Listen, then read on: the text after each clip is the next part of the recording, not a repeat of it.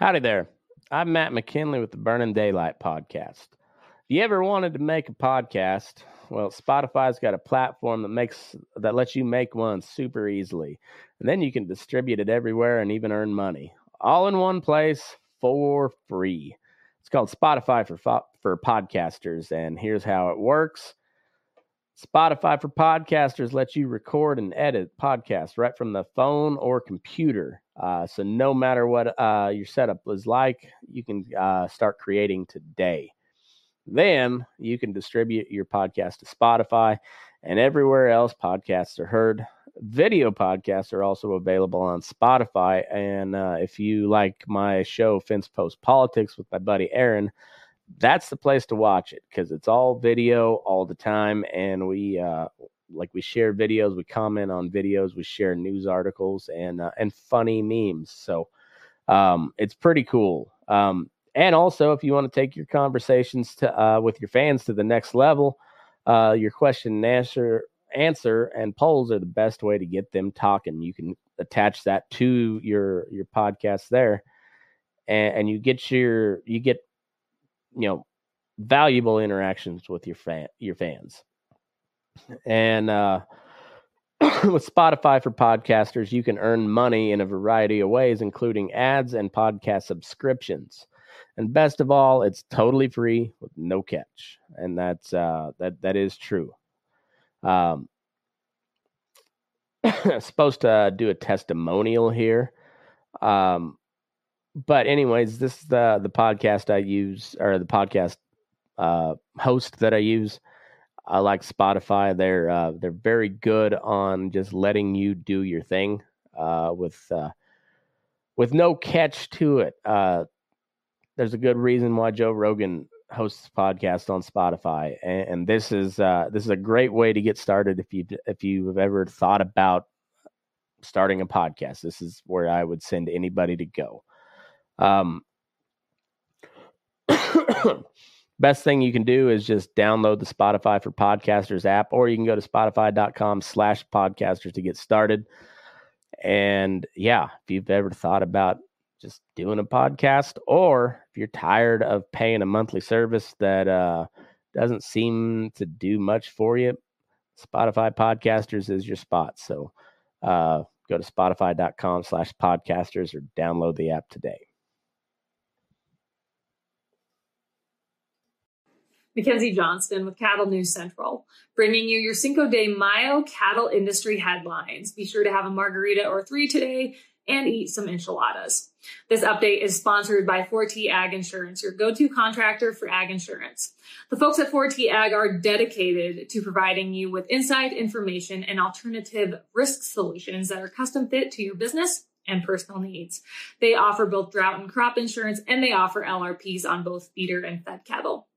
If you would like more information, head on over to their website at www.4tag.net. That is the number 4, TAG.net. We are also sponsored by American Beef Producer Magazine. They offer a wide array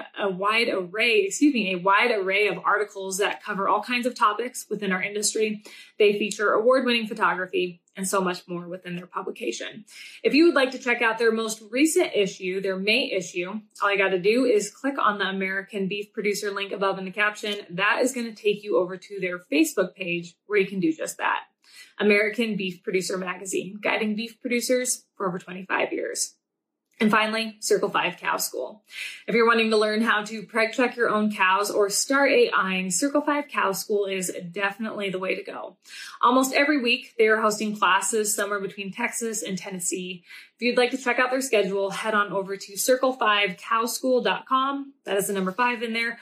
Or you can just give them a follow on Facebook. Bloomberg has reported that according to National Beef Company, which is controlled by Brazilian meat giant Marfrig Global Foods, beef will continue to get more expensive at U.S. grocery stores in the coming months. Tim Klein, head of Marfrig's U.S. operations, projects relatively stable margins for his company in the next 2 quarters.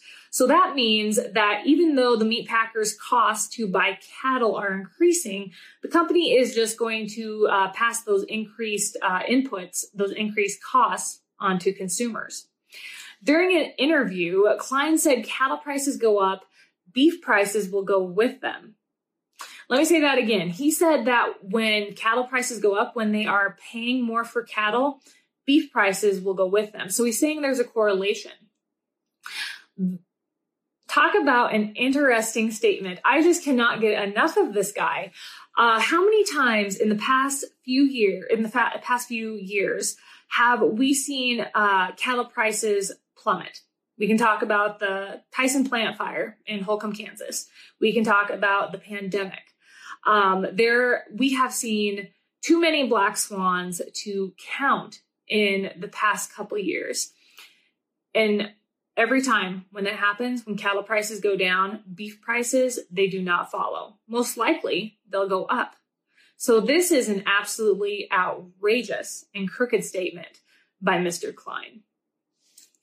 The price of ground beef has increased 18% year over year, a tough reality to face as consumers are facing the highest rate of inflation that we have ever experienced here in the United States in the past 4 decades.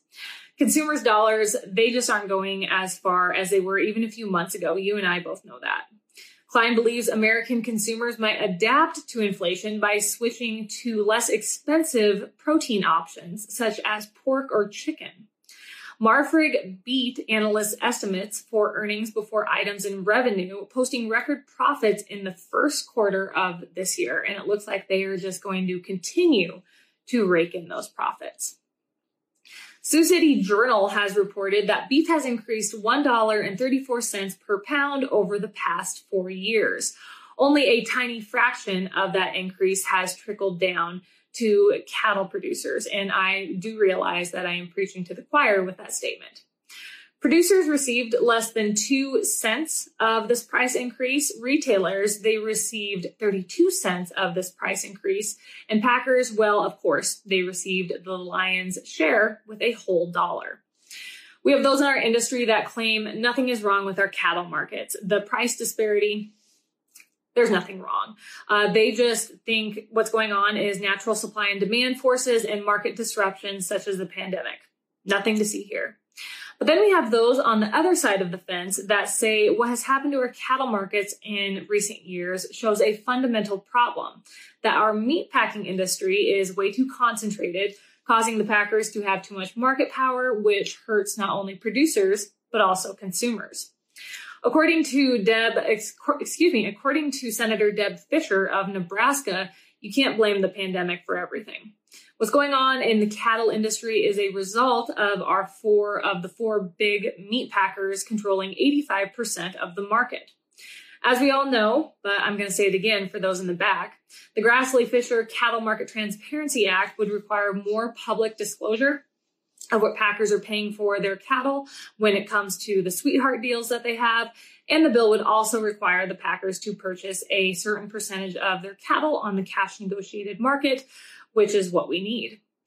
The Sioux City Journal believes that this legislative approach is a reasonable one, and it would ensure that the cattle market would operate fairly. Last week during the Senate hearing, Fisher emphasized how the cattle markets need to operate fairly, transparently, and efficiently. She also explained how cattle producers in her state and surrounding states are being impacted by the shrinking share of the consumer dollar that they are receiving compared to what the packers are receiving. Producers face a take it or leave it market, said Fisher. That's the reality of the industry, and that is why the Cattle Market Transparency Act needs to be passed. If this bill is not passed, the meat packers will continue to sit in the driver's seat and nothing will change within our cattle markets. This update is also sponsored by Ag Risk Advisors. They provide risk management programs to livestock producers all across the West. Whether you are concerned about price or weather risk, Ag Risk Advisors, they are here to help. With current day market fluctuations, you and I both know there is nothing more important than locking in a price floor on your cattle.